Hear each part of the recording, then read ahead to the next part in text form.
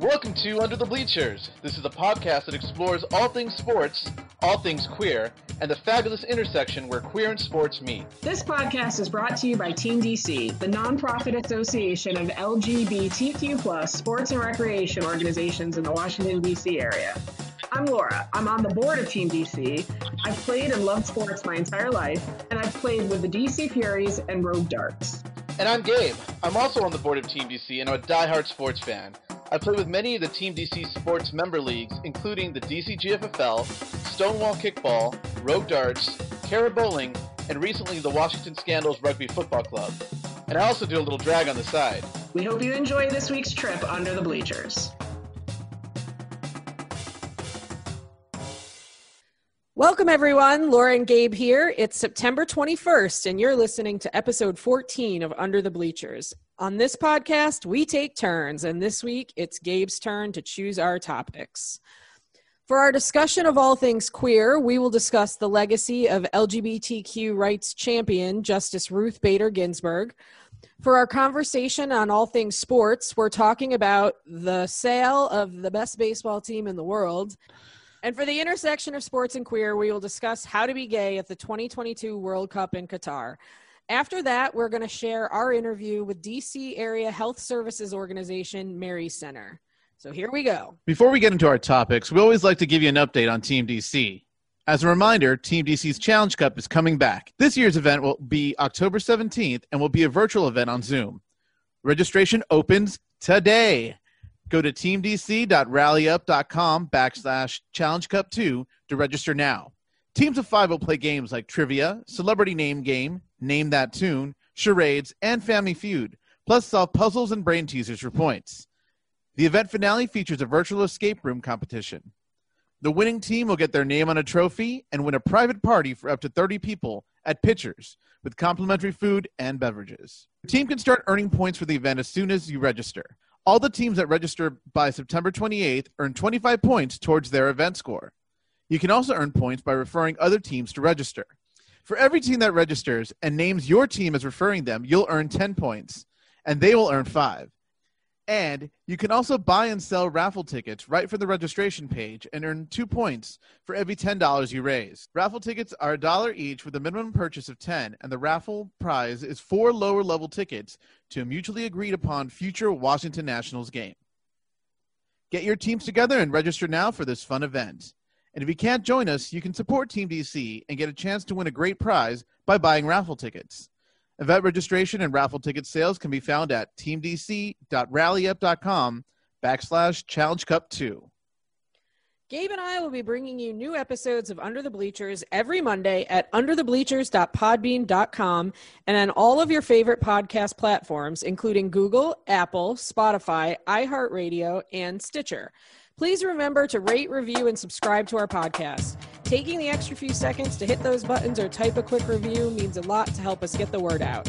And share us with a friend or two if you know people that would be interested in listening in. With that, here's Gabe with our first topic in this week's trip under the bleachers. Now for some somber news in the queer world, the passing of U.S. Supreme Court Associate Justice Ruth Bader Ginsburg. She was known as a champion for LGBTQ rights, women's rights, and for her fiery dissents, quick wit, her love of opera, and famous judicial fashion sense.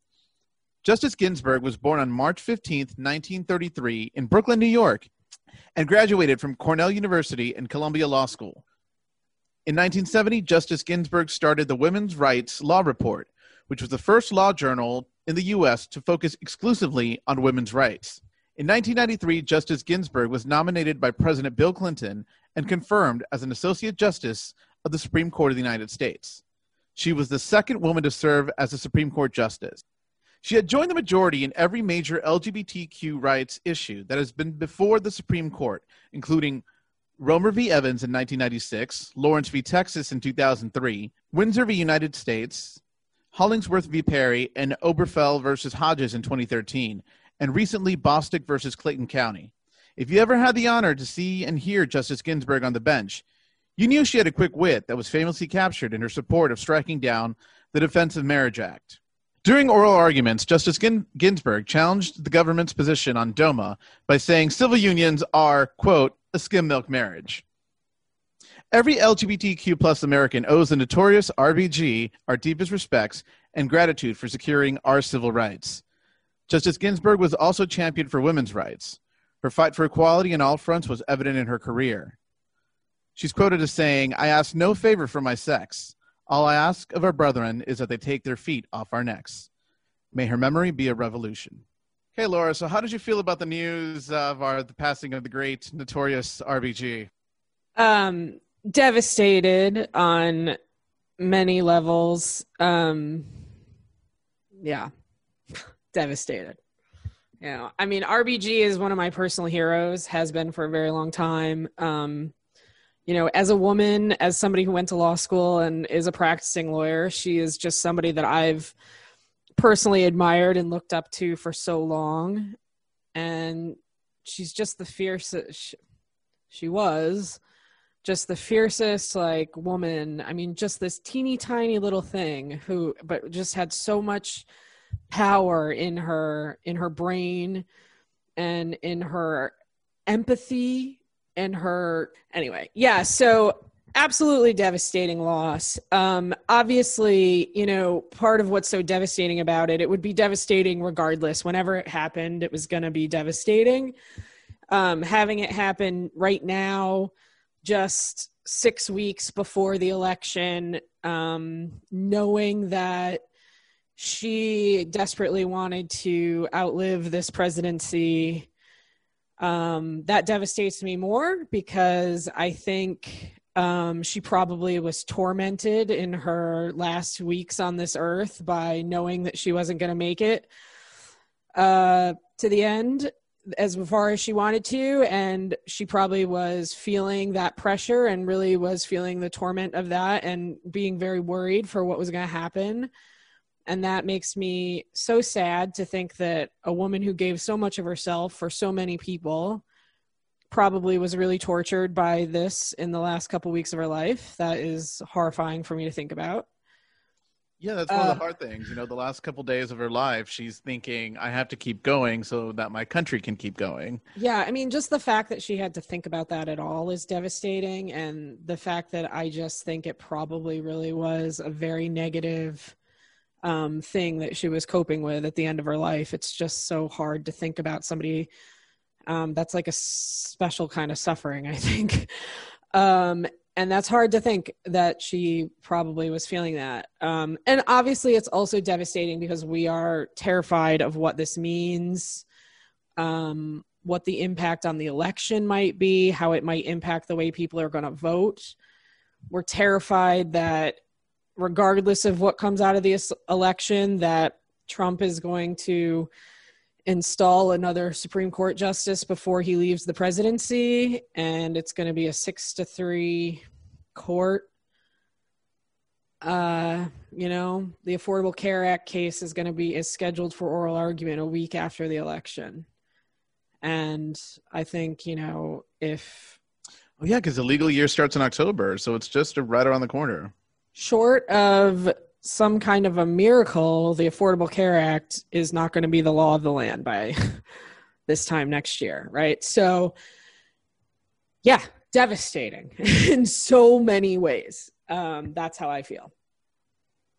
Thanks for asking. No, I hear you.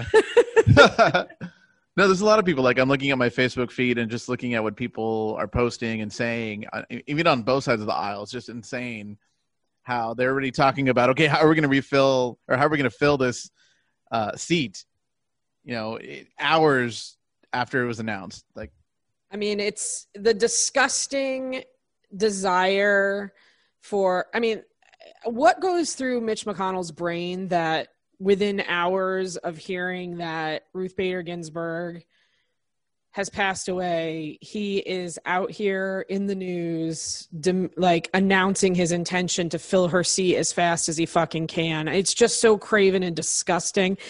This morning, I got a fucking fundraising email from DonaldJTrump.com. So the email came from DonaldJTrump.com, and it says, "Friend, Justice Ruth Bader Ginsburg was an amazing woman who led an amazing life. The president is right. We have an obligation to fill the vacancy on the Supreme Court without delay. At this critical moment, he's counting on his strongest supporters like you to step up and make America great again. For the next hour, all gifts 800% matched. I mean, this motherfucker is sending out a fundraising email. To try to profit off the death of a fucking icon. And it's just disgusting because he has the nerve to, like, they have the nerve to open the email with fake praise of Ruth Bader Ginsburg, and then to make it sound as if filling her spot immediately is somehow in honor of her, which is, you know, as we know, is the exact opposite of what her dying fucking declaration wish was. As quoted by her granddaughter, one of her last words were that it's her like wish that the president will not fill her spot, and then it won't be filled until after the election. But he's out here not 24 hours later fundraising and saying it's, you know, his obligation to honor her legacy by replacing her. It's just gross. And I don't even have a joke. I don't even have anything. I don't have anything positive to say. I don't, you know, I'm overwhelmed. I'm overwhelmed with despair. I mean, we could spin that and like use that as a push to get people to go out and vote, and hopefully. I actually do have something. Sorry, I just remembered.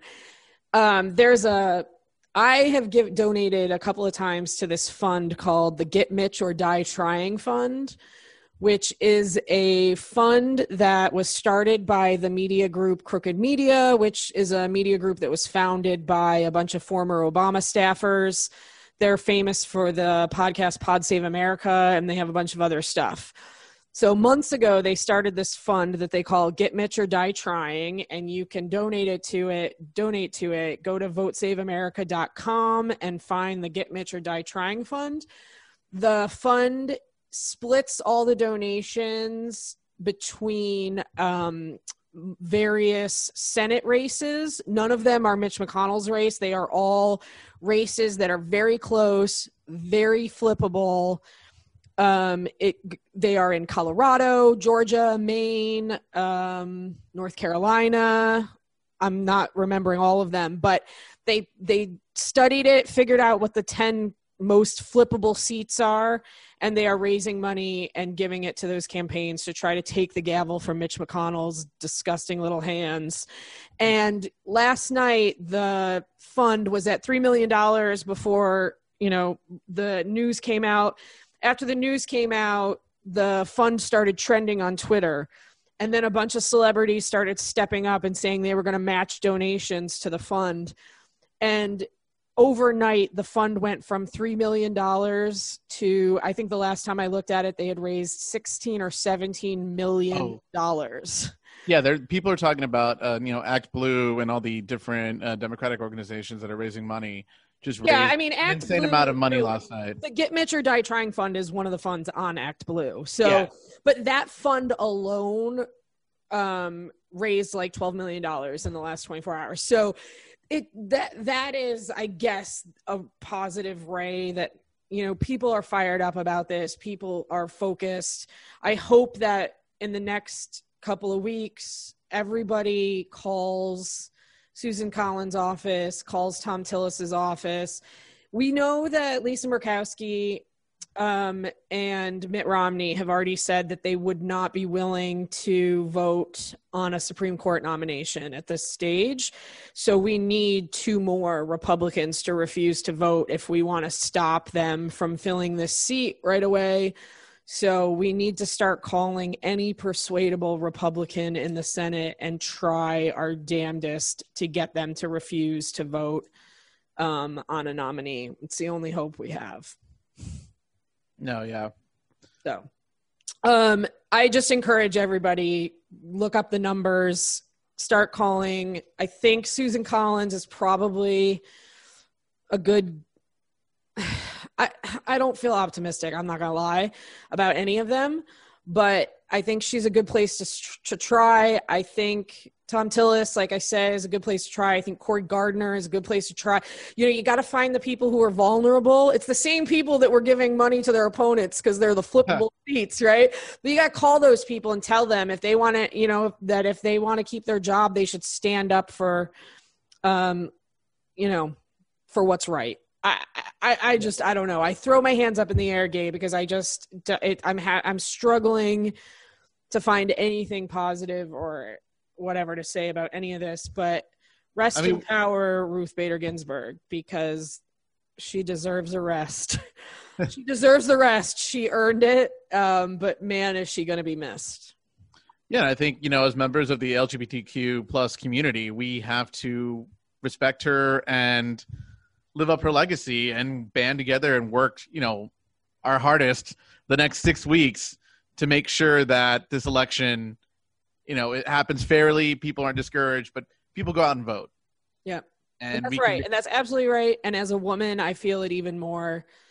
Nobody dedicated their life to raising up women and women's equality than Ruth Bader Ginsburg. I mean, she did more in her lifetime to strengthen the role that women have in this country and our rights than anyone. So I feel blessed to have lived on this earth at the same time as Ruth Bader Ginsburg, and I will never forget the impact that she had on my life. All right, now for my next topic. Hopefully it's a bit more uplifting. Again, it's closer to home, for you at least. Now for my sports topic. The Mets may have a new owner. Billionaire hedge fund manager Stephen Cohen has reached an agreement to purchase 95% of the New York Mets for a whopping $2.42 billion, or as late-night host Seth Meyers says, $31.6 million per loss. This is the largest sale in MLB history. And here's a little backstory on the deal. The Mets were falling behind with signing talent in 2019 as division rivals loaded their teams. Cohen was a silent partner and previously owned 8% of the team. Former owner Fred Wilpon had been struggling with debt over his investment with the Bernie Madoff scandal. And Tiki Barber was one of the first to break the news that rumors were swirling of a sale in December of 2019. 7 potential bidders were approved by the MLB in July that included A-Rod and J-Lo, Florida Panthers owner Vinny Viola, and Vitamin Water co-founders Mike Rapole. This is the second time Steve Cohen has tried to purchase the majority of the team, which previously fell through. The deal does not include the regional sports network SNY, which Cohen bid an additional $2 billion for. With the new owner in deep pockets, the Mets will have the resources to sign big-name free agents to add to their already well-developed pool of players. Is this the making of a new baseball powerhouse? And Laura, as a Mets fan, what's your take? LFGM? Well, yeah, of course. Let's fucking go. Boo. But I'm actually really thrilled about this move.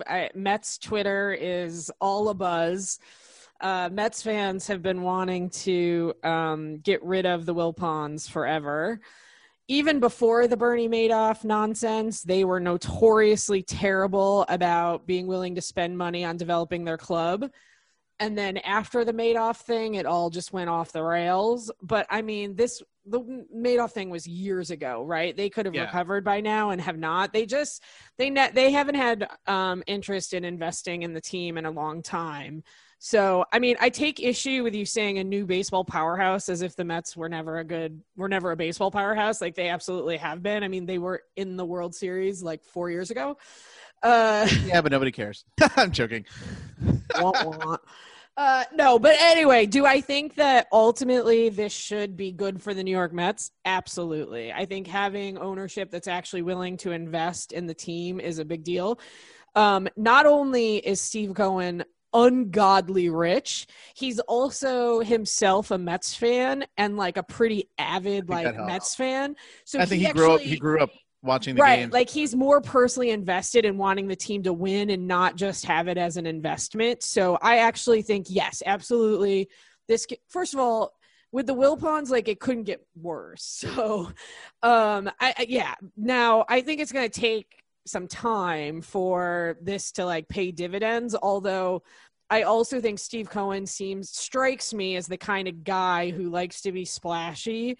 And I wouldn't be surprised if, like, right out the gates, he wants to throw some huge sum of money at a major free agent for next year to just, like, make a big name move.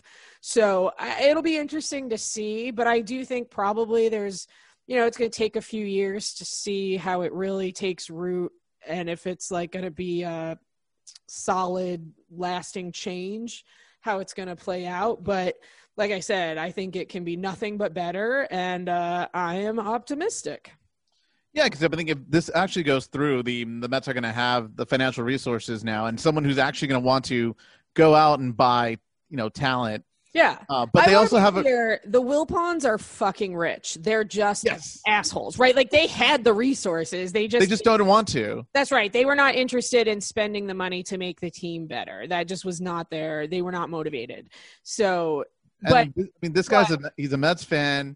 He doesn't like to lose. He wants to see the team get better. Yes. And for me, it's going to be it's a dangerous powerhouse for, again, it's a dangerous combination for other teams because they have a really good development side of the team, and now they have the finances to get these big name players that it's going to be tough. I mean, honestly, like, because baseball doesn't have the salary cap and because there's such a difference between markets, the two teams in New York really should be, like, perennial powerhouses. And I think this change will make that more likely to be so. Now, the Wilpons have money. Steve Cohen has money. Like, Steve Cohen makes the Wilpons look poor. I mean, the man has so much money. And the reality is, I don't think anybody knows just how rich he is because he is one of these shady fucking hedge fund billionaires. I will tell you exactly. So, like, I'm sure he's got money stashed everywhere. He pretty famously was part of a insider trading problem a few years back, where, he wasn't personally implicated. Like, some of the guys who traded for his fund ended up actually going to prison. He did not, but he was the owner of the fund. He was, like, running the whole thing. So he was punished through that role. It's very hard for me to believe that he wasn't at least getting a little bit of personal benefit off of that too. And it's also, like, that would not surprise me to learn that he's got a few billion stashed elsewhere that we don't know about. So the man's got money, and it's going to be very interesting to see what he chooses to do. But I would bet you that he's going to come out of the gate hot, and you're going to see some pretty big moves this offseason from the New York Mets. Well, you never know. A-Rod and J-Lo can swoop in, and we can have J-Lo running the team. Okay. First of all, the owner doesn't run the team. Second of all, I would like to think that She would. J-Lo would maybe be more the marketing side. Hopefully A-Rod would have a little bit of say in the baseball operations. But, I got no problem if A-Rod and J-Lo want to own the Mets. I don't care who owns the Mets as long as it's somebody who's willing to spend some money to make the Mets better. Well, let's see what happens. Probably by the end of the year, let's see if this deal goes through. And we'll come back to this story and see what, predictions are true and the Mets actually do something, or, they keep losing money. I don't know. Yeah, we'll see. I mean, they'll probably lose some money here and there, but whatever. And as I understand it, the MLB owners are meeting in November for the final approval of this deal. So we'll see what happens. There's going to be a lot of big things coming out of November this year. Well, let's fucking go Mets. And with that, why don't you tell me about what's going on at the intersection of sports and queer this week? All right, for this week's topic at the intersection of sports and queer, we're going to discuss how to be gay, specifically in a Gulf state country. The 2022 FIFA World Cup is scheduled to take place in November-December in Qatar. The path for teams to qualify has been laid out, and FIFA's 6 continental confederations have announced qualifying tournaments. CONCACAF revealed the first round groups for their qualifying tournaments. Side note, that's our confederation for the U.S., Mexico, Canada, and a bunch of other countries. Soccer fans like me look forward to the World Cup, and diehard fans start arranging their travel to the host nations. But LGBTQ fans have had to make hard choices and had to put themselves at risk for danger, like traveling to Russia in 2018, and now Qatar. Both countries have been notorious for their anti-LGBTQ plus laws and civil rights abuses. Qatar's national law criminalizes homosexuality with the penalty of 1 to 3 years in prison, and in 2013 joined a number of Persian Gulf states in supporting laws that prevent homosexuals and transgender individuals from entering the country. FIFA's World Cup 2022 chief executive Nasser Al-Khattaar assured LGBTQ plus fans that the tournament would be welcoming and they'd have nothing to worry about. Any fan of any gender, sexual orientation, religion, race should rest assured that Qatar is one of the most safe countries in the world, and they'll all be welcomed here. But he also went on to say, public displays of affection are frowned upon, and it's not part of our culture. But that goes across the board to everybody. So if you're traveling to the World Cup, stay away from the PDA, especially if you're gay. The 2022 tournament will be the first to be hosted in the Arab world and in a predominantly Muslim country. But how can we balance respect for an individual and respect for culture?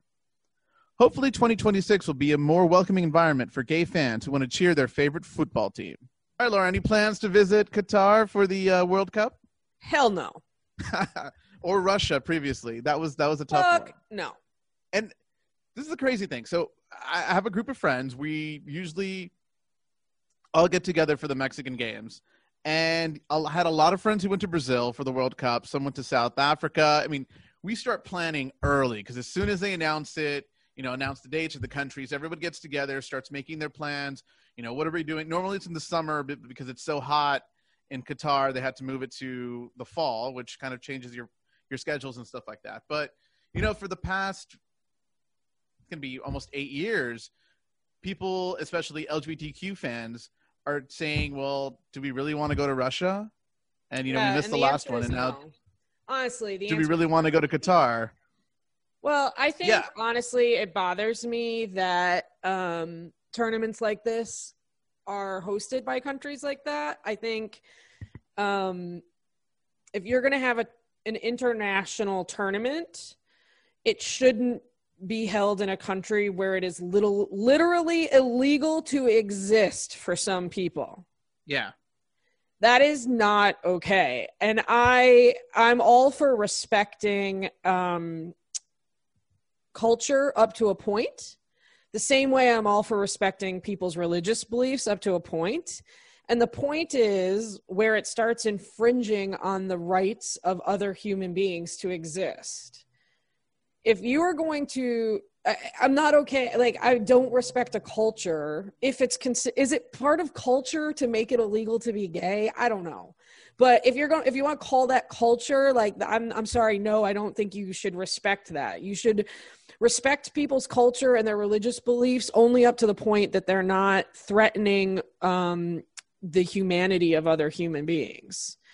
That's where I draw a line. I'm not going to respect somebody's culture if their culture is to say that gay people are illegal.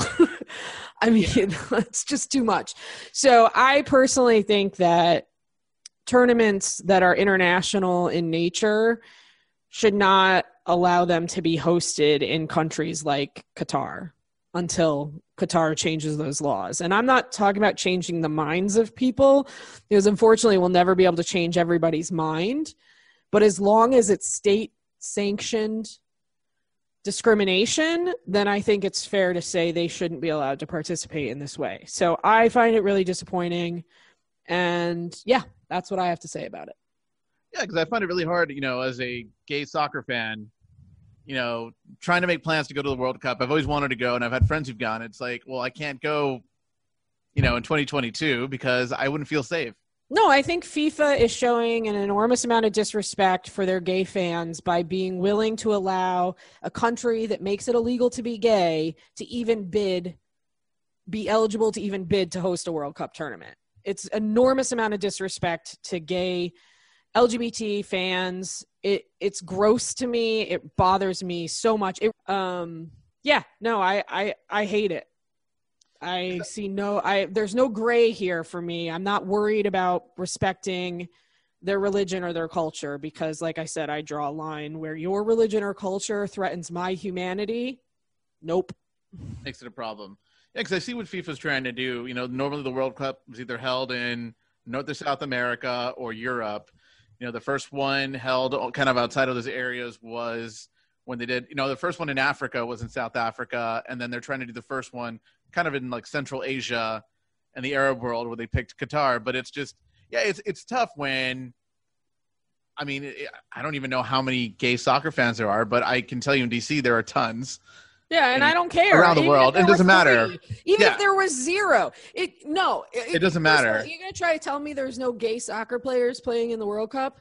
Yeah. And now we're sending them to Qatar where it's illegal to be gay to play in the biggest tournament of their career? No, fuck that. What are they doing? What are they even thinking? This is ridiculous. What do we do? Yeah. How can we awful. do that? And I'm all for opening up the World Cup to more locations. Absolutely. Like, it shouldn't always be in Germany, Great Britain, and Canada, right? Or whatever, Brazil. It should be all over the place. We should, but and the reason, like, they're like, oh, we're going to open it up to this region, and everybody's like, am I supposed to be surprised that Qatar, this fucking little evil nation that collects all the world's oil money, like, of course they won the bid, right? Like, they have all the money, they have all the oil, and they fucking put people in prison for being gay. Think about that. I mean, it's horrifying. So. Yeah, no, this whole thing is gross to me. Of course, whatever. We have so many bigger fish to fry right now as the LGBT community. This isn't like where I'm expending all of my energy. But yeah, get your head out of your ass, FIFA. That's all I have to say. Well, 2026, it's going to be here in Canada or the US, Canada, and Mexico. So hopefully we'll have a chance to correct some wrongs in the world. That's right. I can't wait. And DC is bidding to host some of the games. So go look it up, support us support DC in the bid. Hopefully we'll get to watch some World Cup right here at home. All right. Well, Gabe, this is usually the part where I say this was a really nice chat and I was really glad to catch up with you this week, but this has been a little bit of a slog, man. I don't know. It's been a tough week. It's been a tough year. It really has. Enough already. Enough. I mean, when John Lewis passed away earlier this year, I would have had a hard time if you had asked me then if there could be, a greater icon that could die this year. And the just absolute gut punch that is losing RBG is almost too much for me to want to go on. But I had a couple of friends over today. We socially distanced 6 feet apart from each other on my patio and wrote get out the vote letters to voters in Arizona. And I'm going to do a little text banking this evening and a little bit more text banking tomorrow. So, whatever I can do to kind of keep the faith and keep moving forward and not just completely give up on this fucking hellscape is what I'm trying to do right now. And I hope everybody out there is doing the same. Yep, totally agree. I've been writing letters and texting and calling. So yeah, people, if you can't give money, you can give some time. Yeah. And do whatever. An hour, 2 hours, who cares? Do whatever you have to do to feel a little bit better about everything that's going on. And if you haven't tried doing anything like voter turnout stuff or anything like that, I encourage you to give it a try. You might be surprised by just how much it does make you feel better when you get into it. Totally agree.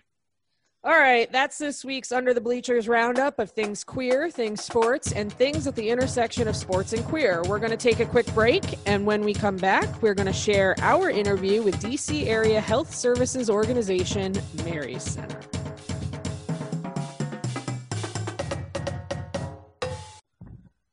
All right, welcome back to Under the Bleachers. Today we have Aram Thurman from Mary's Center. Hey, Aram, how's it going? Not too bad for a Monday. I've been looking forward to chatting with you guys for a while now, so I'm glad to finally virtually be here and talking with you all. Awesome. Well, thank you for being available to be interviewed today. So for some of our listeners who are not sure or don't know about Mary's Center, we know Mary's Center is a nonprofit community health center. Can you tell us a little bit about the history of Mary's Center and how it got started? Absolutely. So Mary Center started about 3 decades ago in 1988. So we offer prenatal services to women that were escaping civil war from Central America, countries like El Salvador and Honduras. And granted, we've grown so much from then, but that's exactly where we started, right here in D.C. about 30 years ago. Awesome. And what kind of health services does Mary Center offer? We offer a variety of things. Like I said, we started at prenatal and we've grown so much since then. So we offer medical services, dental services, behavioral health. And one of the things that really separates us is we even offer social services and literary services as well. And my clinic. I got to plug my clinic too. Or, I work in the sexual health department. So I'm the outreach coordinator for them. And so one of the things that we do in our sexual health department is we offer testing for STIs, such as chlamydia, gonorrhea, HIV, and even providing PrEP to people. So if people want to come to Mary Center for STI testing, is that something that they need an appointment for, or do you do that on a drop-in basis? Everything now was like pre-COVID and after COVID. So pre-COVID, one of the things that we loved about our sexual health clinic is you didn't need an appointment because we wanted to remove those barriers to care. So you could just show up and you didn't even need insurance. You didn't have to even pay out of pocket. You just showed up and say, hey, I need to be tested. And we had a sexual health coordinator named Chanel. She took right care of you. And so now that things are COVID, we're doing things a little differently now. You just need to call Chanel, and I have a phone number for her. What you would do is you call her. Chanel will ask you a few questions, and basically she'll tell you what time to show up. You could do it that day. You can do it a couple hours before you want to come. So not quite an appointment, but just kind of like making a reservation. But as far as showing up, you still don't need any insurance. You don't have to have any money to pay out of pocket. You just call Chanel. She'll ask you a few screening questions, and she'll tell you what time to go, and you just show up and get tested. Awesome. That's awesome. A really great service that you guys offer. So Laura and I remember Mary Center because we both played darts this past season. Right. And you should have my Rogue Darts T-shirt on. I'm not wearing it today, but yeah, that's right. Awesome. But can you talk a little bit about your involvement with Rogue Darts and any of the other events or groups that you work with? Well, we work with Rogue Darts. So one of the things that we were so happy with, they were like, we're going to be at Nellie's for our dart games. If you guys want to come in and set up and do testing, come on. And I thought that was incredible. So with that, partnered with them to come in. And what we do there is not just HIV testing. A lot of times you see the mobile testing agencies, they do HIV testing. And we do offer that. But also, too, we'll do test you for STIs as well. So we'll go into the bathroom or let you go in the bathroom and we'll take your sample back to our clinic and we'll provide you with the results typically 2 to 3 days later. So while you're in there playing darts and drinking some beer and you need to get STI tested, you can come right over to our table and, without skipping a beat, get you done in probably less than 10 minutes, honestly. Yeah, no, that's awesome. Let me ask you, beyond the sexual health clinic, what is who is the rest of the health services at Mary Center available to? Who are they available to? And do folks need insurance to get services? That's a great question because a lot of people, I know we just talked about how we began. So a lot of people, when they think of Mary Center, they go, okay, Latino pregnant women. And we've grown so much since then. Everyone, we welcome everyone. So whether you're male, woman, English speaking, or non-English speaking, children, like everyone's welcome to Mary Center, and we provide services to everyone because we offer a variety of services now. Okay, great. And can you tell us where the Mary Center locations are? So we have 5 locations. We have 3 locations in DC. You have the Petworth location, which is where you need to get tested for an STI through our sexual health clinic that I was talking about. That's the location you need to go to. We have our Adams Morgan location, and we have a Fort Totten location.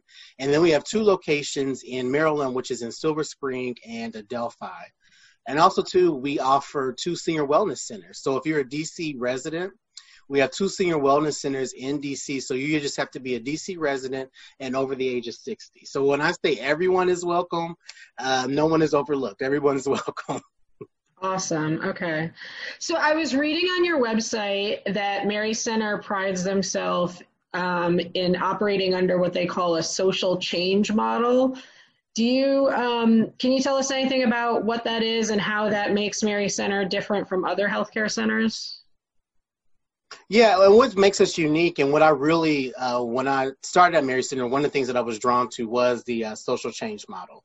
So basically, Mary Center felt like just treating health problems was insufficient. So how can we expand on that? And then that's where all these other services came in. So you go into a doctor, you might have an ailment, but how can we expand on that? And so we offer social services, literary services. The goal is to basically create stability for you. So the more that we can help you and the services that we can provide you to help create that stability, the better off you'll be. So, and all of that is under one roof. So you come to us and let's say you don't have insurance. There's somebody on hand that will work with you to try to get you insurance, Medicaid or whatnot, to see what you can qualify for. Or let's say you don't speak English. We offer language classes there.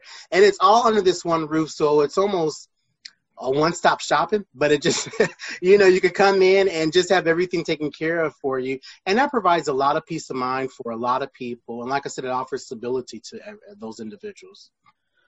Can you give us an example or a story of how you've seen some of the work that Mary Center does and how it makes a difference in the DC community? Absolutely. So I'm a big crybaby. So one of the things that I really, really love about my job is going into the communities that are typically overlooked and communities that are just, they've been jaded, they've been overlooked, and going into these communities and talking to them about our services and then offering our services to them. And one of the things that always moves me to tears is when I have a conversation with someone or I take the time to answer their questions and they're just so thankful that somebody came and they were listened to. And that's because of Mary Center, that where they go, have free range to go out into these communities and really not just say we're part of these communities, but get in there, get dirty, be a part of them. And people are responsive to that. And that's what always just moves me, just that simple act of kindness where people are just like, thank you for listening to me. And that brings so many people into Mary Center because I'm just an extension of that. So. Yeah, that's a really great feeling. I think, getting the opportunity to see the people who are positively impacted by the work that you do is such a great thing. So it is. And just on top of that, I was thinking about with COVID, we saw, people were coming in just to get tested and just to see what was going on. But one of the things that I loved is we just didn't stop there with, okay, let's test you for COVID. But it was like, if you're facing hardships, let us connect you with resources in the community. Let's talk about food. Let's talk about clothing. Let's talk about housing. And again, that's still part of that social change model, but I really got to see that firsthand during the COVID pandemic, right when it started. Because a lot of people were being laid off and they didn't know where to turn. So a lot of them came to us and we didn't turn anybody away. We were like, let's find you some resources. Let's get you taken care of. Awesome. That's good to hear, especially coming from someone in the community. And you can see that you're actually helping the community. You can see that all the help is staying in town. Yeah. Beyond health services, I know that Mary Center gets involved in some advocacy work. Do you have any details about that you would like to share? I'm gonna talk about from the aspect of my sexual health department. Yeah. So one of the things that I was so proud of and happy to be a part of was the work we did with all the Pride. So we just didn't do Capital Pride last year. We signed on to every Pride that there was. And one of the things that I just remember standing out because I could see that change is we signed on to do Trans Pride. And to me, it just stuck out to me because I enjoyed it because the conversations that I had were so meaningful, because the community was just so thankful that, Mary Center is a place that I can go to. And they were able to ask questions about services we provide. And they were like, those are services that I need. So we went from not having serving many in the trans community to watching that grow. So me watching that number grow. And again, like I said, Mary Center walking that walk and talking that talk, really being a part of these communities and involved in them. Yeah, 100%. No, that's great. I know that, where to get health services is often a daunting question for trans folks. And it's good to know that you guys are visible at Pride so that people can find you. Absolutely. Absolutely. Right. Is there anything you wish that people knew more about that Mary Center did, or any issues that they're trying to solve? One of the things that, again, that I'm always fighting in the community is we serve everyone.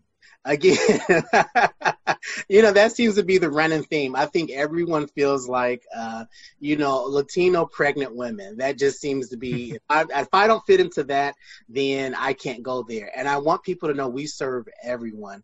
If you need services, come to us. You don't have to have insurance. One of the things that Mary Center has done is really remove barriers to care. So like I said, there's numerous locations that you can go to. If you don't have insurance, that's not a problem. If you don't have money, we offer a sliding fee scale. But again, like I said, you could come to us and they'll find somebody to try to work with you to get you insurance. But I just want more people to know that Mary Center is open to everyone.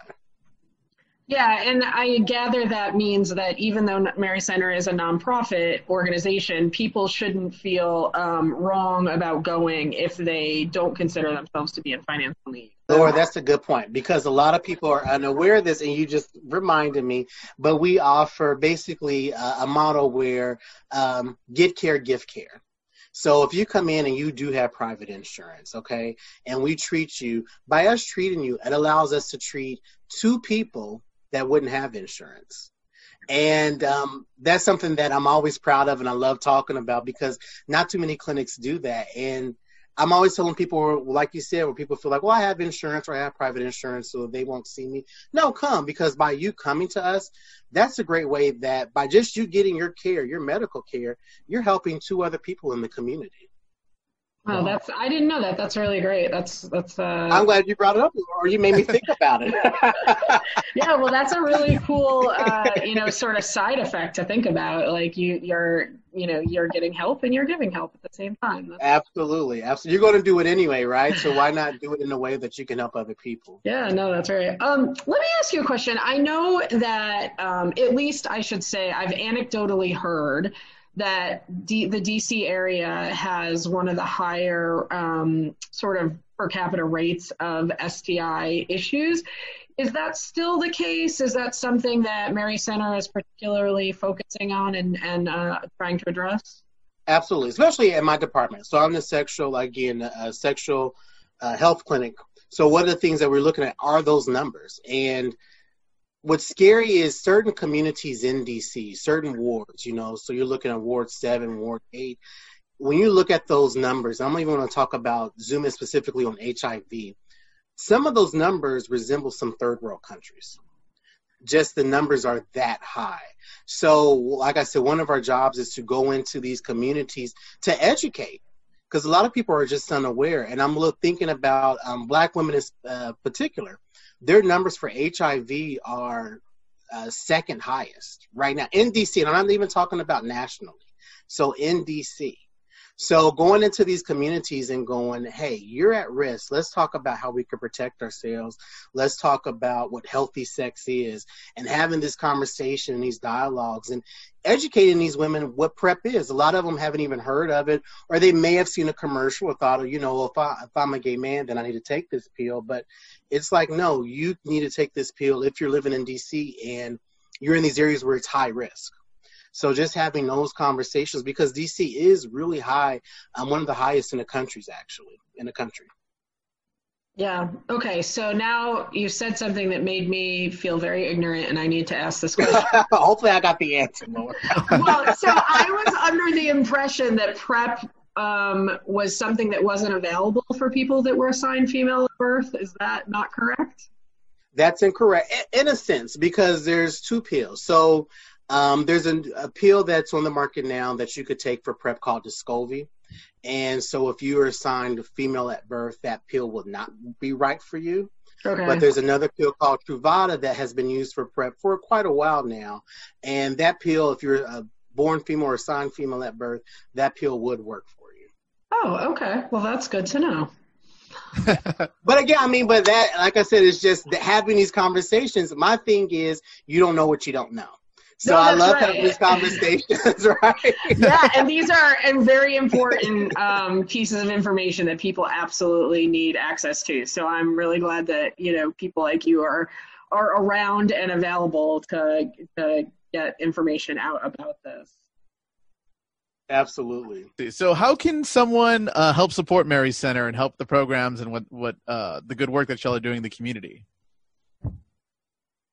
Is come in and get care. So if you have private insurance and you need to get care, come in, because like I said, we have the get care, give care. So by you coming in, that way you're taking care of 2 other people in the community. That's one way. Also, too, you can hop on to our website, which is marycenter.org, and there's ways that you can volunteer. We love volunteers. I need volunteers in the community, just in my department, but throughout Mary Center, there's a lot of ways that you can volunteer. And then also, too, your money can go a long way. So, again, on our website, you can see how you can donate. I wanted to highlight the fact that for anybody who doesn't know, that Mary Center has been a consistent longtime supporter of Team DC and the Team DC College Scholarship Program. So we are very grateful to you for that. But I just wanted to ask if you have any comment as to why for Mary Center it's important for you to support other community organizations and maybe the Team DC Scholarship Program in specifically. No, absolutely. So, I mean, as you know, Mary Center is a community health center. So you can say that you're a community health center and disregard some communities, right? So we want to make sure that we're a part and we serve all communities. And I just was at the scholarship a presentation, I guess about a week ago is when it was. And I was able to present our scholarship to a young lady named Michaela. And she said to us, you know, I just came out the closet a couple weeks ago. And that meant a lot, you know, and I said, Mary Center appreciates your bravery. And it just let us know that we're doing the right thing. You know, we're supporting these teens that are displaying bravery on the field and off the field in their personal life. And it's a way of saying you have this support system behind you. You know, I was able to give her, you know, my card and go, hey, if there's anything that you need, call me. You know, if I can't get it to you, maybe we can find a resource to make sure that you have it. And that's what Mary Center is all about. It's about being part of this community. And like I said, presenting these scholarships is a great way to do that. It's getting these kids, reminding these kids, letting them know that there is a community behind them that supports them and an advocate for them. Yep, that's exactly why we do what we do, right? It's great. It's wonderful. I'm so glad to be a part of it. So where can our listeners learn more about the information that Mary Center provides and about the services? Please, please, please go to our webpage, which is marycenter.org. You can check us out on Facebook, which is Mary Center, and our Instagram, which is Mary Center as well.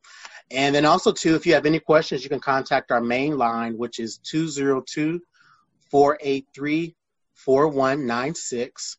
And if you need to get tested for an STI, that's really important too. Even though it's COVID, there's other stuff still going on, right? So if you need to get tested, contact Chanel at our sexual health clinic, and her number is 202-699-2163. Like I said, we try to make it as easy as possible. If you need to get tested, you could call that number. She's going to ask you a few questions and tell you when to pop up to the clinic to get tested. It's really that simple. I want to thank you for stopping by and chatting with us. Before we hang up on you, is there anything we missed or anything else that's important that you think people need to know about Mary Center?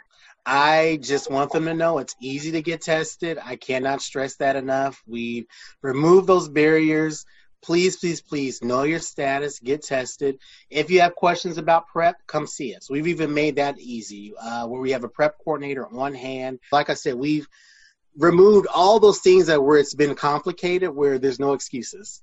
You know, it's easy. Awesome. Mary Center has done it. Yeah. All right. Terrific. Well, thanks again. Really appreciate it. And I hope we get to chat again soon. I hope so. Thanks for listening to this episode of Under the Bleachers. Under the Bleachers is proudly produced by and a product of Team DC. For more information about Team DC, please visit www.teamdc.org. We want to give credit to Ralph Elston, a Team DC board member, for the design of our logo. Also, our intro and outro music is provided by DC's Different Drummers Marching Band and was composed by Travis Gettinger. You can always find Under the Bleachers at underthebleachers.podbean.com, and our podcast is also available on Apple Podcasts and Google Play. Please remember to rate, review, and subscribe to our podcast and share us with a friend so that we can all keep meeting under the bleachers. Under the Bleachers is hosted by Team DC Vice President Laura Frere and Team DC Board Member for Fundraising Gabriel Hernandez. All views and opinions expressed are solely those of the hosts and the participants on Under the Bleachers and do not express the views of Team DC.